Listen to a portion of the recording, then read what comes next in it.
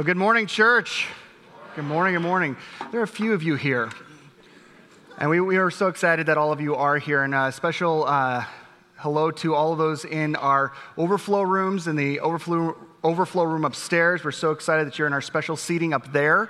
The kitchen staff wants me to let you know that your drink orders will be to you shortly. So just be waiting on that. For the rest of us, this is an exciting week. I'm absolutely pumped, but I need to let you know about a couple things that are happening next week. Next week, if you're new to NBC, whether this is your first week or you've been coming for about a year, but you just haven't connected with people, you haven't gotten to know the pastors or deacons or some of the small group leaders, we're going to have a home cut patio party out on the patio out there, and we want to invite all of you. Home Cut Donuts is sponsoring it. Not really. We're still paying, but we're saying that Home Cut... we will have home cut donuts, but we'd like to have all you there to get to know you. Also, starting next week is a 3-week mini-series called Who We Are, Living the Life of Our Generous Calling. Now, we're still doing the story, which is where we're going through the entire storyline of the Bible. That's going to continue after this and ending in May, but you should definitely be here next week. But for all of us, let's go ahead and jump right on into the text for this morning. If you could stand with me up in the upper room and in all of our overflow areas, if you could all stand for the reading of Luke chapter 24, verses 1 through 12. On the first day of the week, very early in the morning, the women took the spices they had prepared and went to the tomb. They found the stone rolled away from the tomb, but when they entered, they did not find the body of the Lord Jesus. While they were wondering about this, suddenly 2 men in clothes that gleamed like lightning stood beside them. In their fright, the women bowed down with their faces to the ground. But when the men said to them, "Why do you look for the living among the dead? He's not here. He has risen.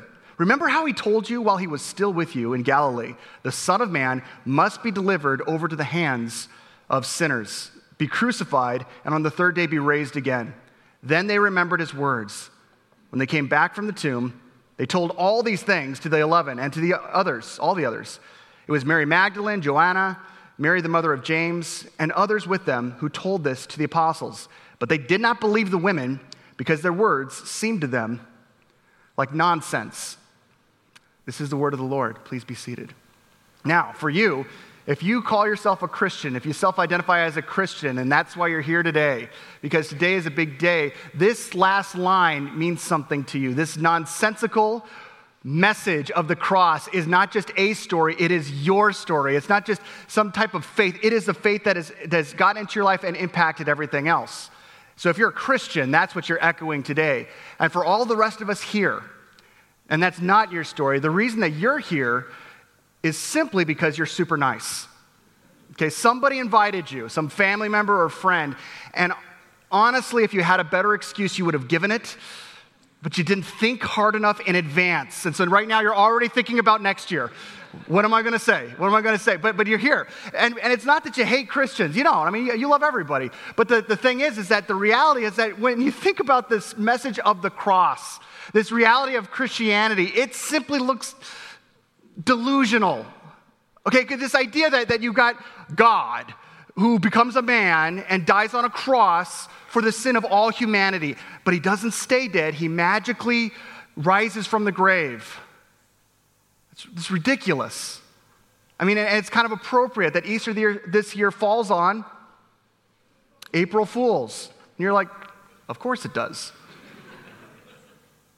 Now, for whatever reason that you're not a Christian, for whatever reason you've come up with, like, that's why I'm not a Christian. You have to understand that you're not alone. There was this skeptic and scholar back in the first century who also didn't believe, and his name was Paul. And this is a guy who not only was regarding Jesus as God, he was not a soft agnostic towards that reality. He was actually a hardline, rational atheist about that point. He did not believe it. In fact, he didn't simply believe that Christianity was like wrong or like it's just not my cup of tea. I believe something different. He thought Christianity was toxic. It was culturally, socially, religiously dangerous. It was a dangerous faith.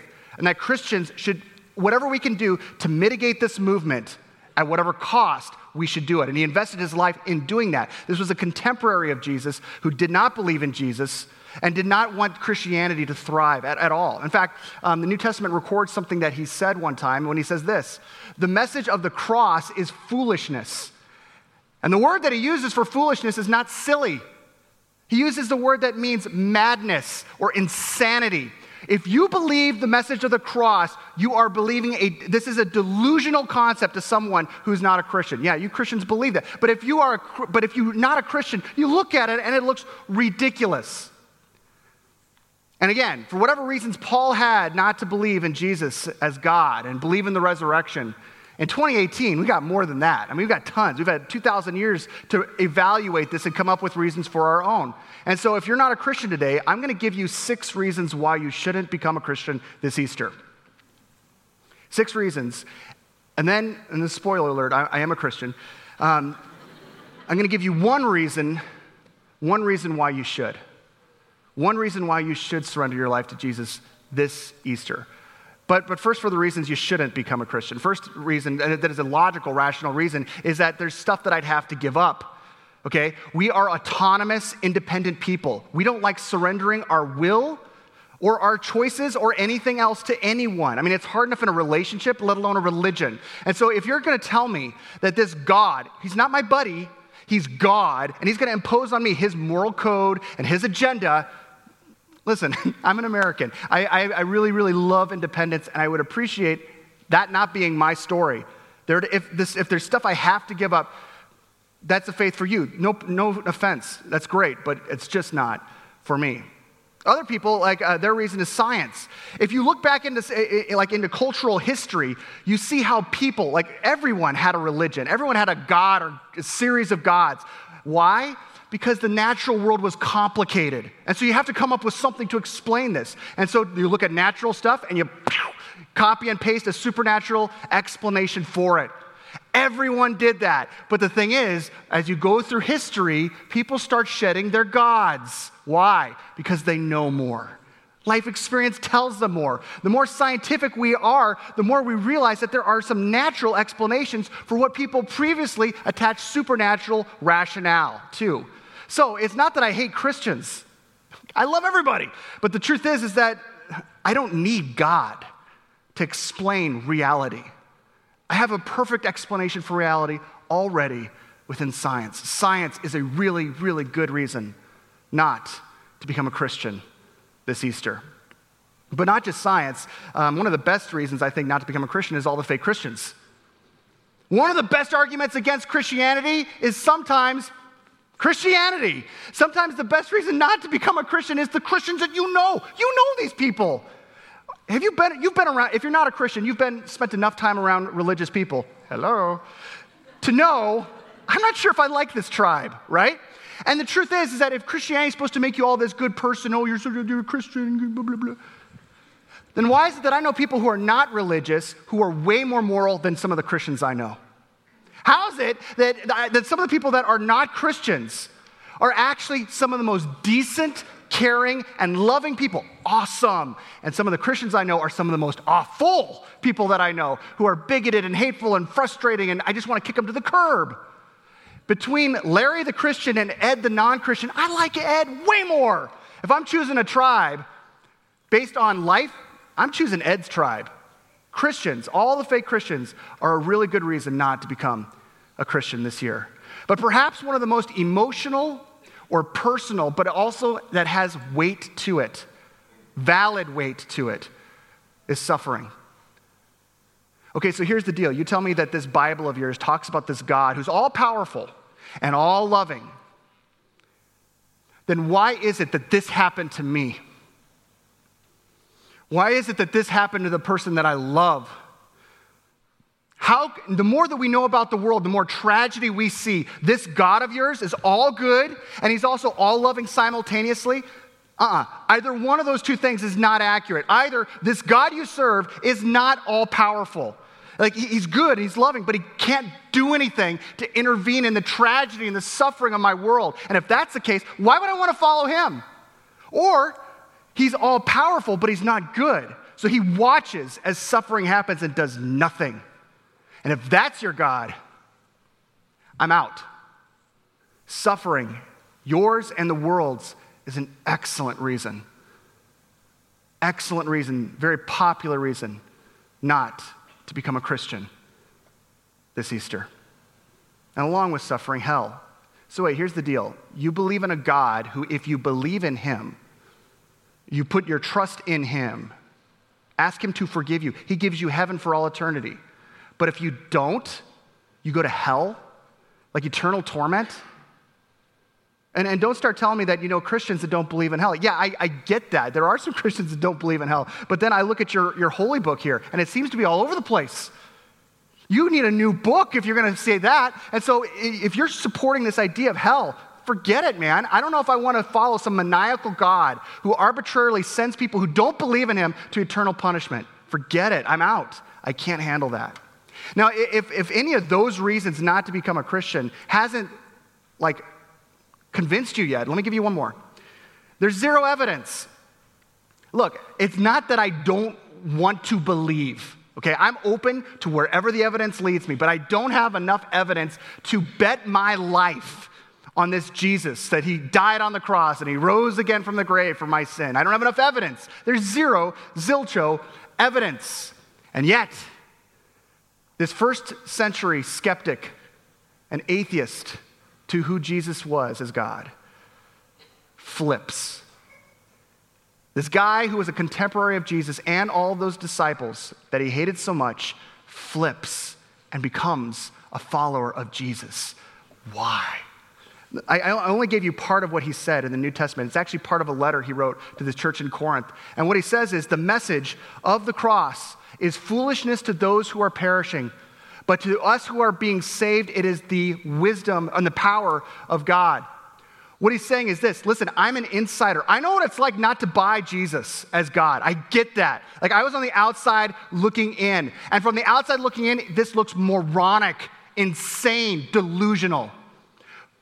But that second I crossed that line, all of a sudden, the deeper I got and closer I got to God, the more wise and powerful this reality was. It was the most foolish decision I've ever made, and the wisest one simultaneously. What was his reason? In the face of all of his reasons not to believe in Jesus, not to become a Christian, what was Paul's one reason? It's the one reason I want to challenge you with. It's the only reason I'm going to give you. I think there's more than one reason, but I'm just going to give you one. The same reason for Paul, and this is it. It's true. It's true. The resurrection happened. Paul has this weird encounter with God after the resurrection, that's cool, but lots of people have encounters with God. You go to any religion, any world religion, or even today, you might say, man, I had an encounter with God, but then you wake up on Monday and you're like, no, it was the Cinnabon, I think. That was it. People have encounters with God, big deal. Paul seems to have something else, though. He has this encounter with God, which is a paradigm shift. He now believes Jesus is God. Not only that he died on the cross, that was a fact, but that he rose again. But this is the important thing. A couple of years later, he goes back to Jerusalem. And when he goes back, the reason he goes back to Jerusalem is because this Paul is a skeptic. Now, he's a person of faith at this point, but in his heart, he's a scholar and a skeptic. He had an encounter with God, but he goes back to Jerusalem to fact check it. So what he does is he goes back and he fact checks it, and that's good for Paul, great for Paul. But the reason it's important for us is this: within 20 years of the resurrection, a few years after that event, he writes a letter, and we have the letter. The truth that steps into the zero evidence actually helps us understand that this letter says something powerful to us. See, what Paul does is this: in this letter, he includes that interview process of going through and talking to the 11. And this is what he says in that letter. And he says, this is the most important thing. Look, we disagree on a lot of stuff, but this is the most important. This is what it all hangs on. He says, for what I received, I pass on to you as of first importance, that Christ died for our sins according to the Scriptures, that he was buried, and that he was raised on the third day according to the Scriptures, and that he appeared to Peter, and then to the 12, and after that he appeared to more than 500 others. Now and then he says, who are still living.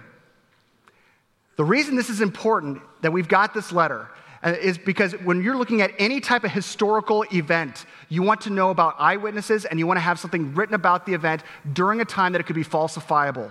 Meaning that people could say, no, that didn't happen.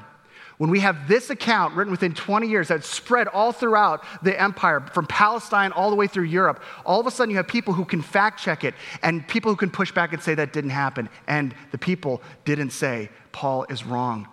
The thing that is causing in 2017 and 2018 rational agnostics and rational atheists to actually become Christians is not any of our Christian books or our Christian music. It's not how awesome we are as Christians all the time. The thing that's transforming rational agnostics and atheists today to Christ is that. 1 Corinthians 15, the evidence at hand that the resurrection took place as an explanation for what took place thereafter. Zero evidence stands in the face of the fact that the resurrection happened. It's true. But not only that, if the resurrection is true, and it is true, because it's true, all of a sudden we have a different perspective on hell. If you think that you have a bad feeling towards hell, you should. But what we see in the cross and the resurrection is that your bad feeling or how much you hate the idea of hell is not matched by God's bad feeling or how much he hates hell. He hates hell so much that this distance that was caused by our own decisions and our own rebellion from him, that he came into and intervened in that to take hell upon himself on the cross. That he'd take my unrighteousness, all the stuff that I've done upon him, and then he'd give me his innocence. And that the fact that he rose again lets me know that if I'm in Christ, hell is never in my future. You can have a lot of doubts about life, but you can take this to the bank. If you're in Christ, hell is not in your future because God hates hell far more than you ever could. And not only that, suffering. Suffering, whether you believe in God or you don't believe in God, suffering happens. If you believe in God, you're going to suffer. If you don't believe in God, you're going to suffer. What do you have because the resurrection is true? Is the fact that there is a rationale behind suffering. Jesus had to die for something, because of something. Sin is the origin story behind suffering. When sin happened, everything in all of creation had an expiration date and broke apart. Everything in our universe that we can observe and study breaks down. Because all of a sudden, this thing that took place back at the beginning took place. Jesus is the one who's on the cross who comes in and intervenes with that and says something when he says, "It is finished." He pays the penalty for all of the brokenness so that one day, and we get at this at the end of the Bible, when he returns, he says, "I will make all things new." There will be no more suffering. There will be no more pain. That reality alone about the resurrection has caused people from every tribe and every ethnicity and every cultural backdrop to engage and go through oppression, depression, anxiety, and anything else that could cause suffering and even loss. Why? Because the suffering for a Christian is not the end of the story. If you're in Christ, because the cross and the resurrection is true, you not only have meaning behind your suffering, but you have a future without it. And the truth is that one of the things that one of our deepest questions is, why, if God loves me, why does he allow this suffering? We have to know that whatever it means, it doesn't mean that our suffering means God doesn't love us. Why? Because Jesus was on the cross. The very Son of God, God loved him, and yet he suffered more than anyone. My suffering does not mean that God doesn't love me. There's significance, and there's a future without it because the cross is in fact true. And as far as all the other Christians, honestly, because of the cross, we actually know that there's something important about this. Jesus didn't die for moral people. He died for sinners headed for hell. Jesus didn't die for people that he thought, okay, these people are going to be the best people from the team that I'm going to pick for my team so that they're going to be like the best people in the world and the most moral people in the world. He died for sinners who are messed up and broken like you and like me. And because of that, it should be no surprise that if my morality isn't what got me into the thing, my morality isn't what keeps me saved by him. So there's times that I'm going to showcase the worst version of myself, and other people around me are going to see it. If you're not a Christian, you should not be surprised that you're going to see Christians who are awful. And you shouldn't be surprised that you're going to see non-Christians who are amazing. That's reality. You're going to find wonderful people over here and terrible people over here, wonderful people over there and terrible people over there. But here's the thing. If you're not a Christian, don't use Christians and all the fake Christians as a rationale not to believe because, and this is the best thing, your standard never was them. Your standard has always been Jesus.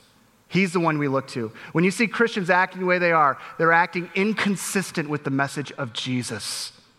Okay? Not in line with it. Put your eyes on Christ.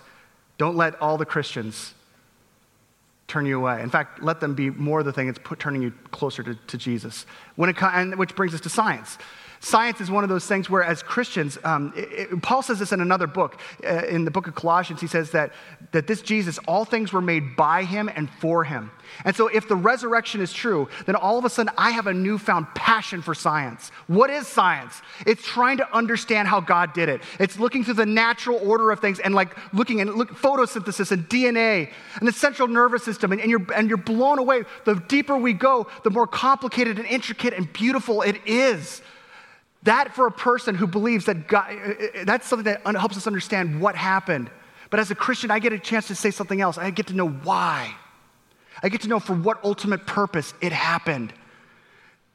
And if that's the case, then all of a sudden I've got answers that purely science can't answer on its own. And science will tell you this. I'm able to understand the origin story of it all and the purpose of it. I get to answer the question, am I alone? Are we alone in this universe? Is the universe just random and dead and empty and pointless? And we could say, no, it is beautiful and designed and intricate and should be explored. And the passion for science in a Christian should be all the more because we are seeing the very brushstrokes of the Redeemer who died on that cross and rose again. Which brings us finally to that final objection, which is the whole reality of, but what about all the stuff I've got to give up? And that actually is accurate. That actually is true. That's an objection that we probably should sit with and stay with. Because this objection actually causes us to give up one of the heaviest things in this world. More than anything that you could do that you'd give up, more than anything that you've done in the past or that you want to hold on to, the heaviest thing that we give up is our pride. That surrender is one of the heaviest things we possibly can do. But here's what I want to invite you to do. If you're not a Christian today, I want to invite you to, in fact, step into something that people have been doing for 2,000 years, all the way back to Paul. They've been looking at the evidence at hand and looking at all their doubts and all their questions and realizing that in the midst of all the doubts and their questions, Jesus is, in fact, the puzzle piece that syncs up everything the best, to the point that they were willing to bet their lives, very literally their lives in many situations, foolishly following a Savior that they could no longer see and giving their life for it. I want to encourage you to do like they, to doubt your doubts. I want to challenge you to make a foolish decision of accepting the foolish message of the cross as your own. During the song, I want to encourage you to simply do that. You can do it with your eyes open, your eyes closed, whatever, but to simply say, God, I understand that I am distant from you. I understand that my choices have caused this distance, this hell. And I could hold on to this for my whole life, but I'm choosing instead to give this over to you and trusting what you did on the cross to be sufficient to pay for it all. So I don't have to walk with shame anymore. I can lose my life following your lead. Lead me from this point on. After the song, you're going to get a chance to see 13 testimonies of a bunch of other fools who gave their life to Jesus. And here's the other thing about that. If you do trust in Jesus today, you could join that foolish tribe, the foolish tribe of people at this church, the foolish tribe of people in this world who believe Jesus isn't simply a person or a historical figure, but a Savior and God, and one in whom we will see one day. Amen? Amen.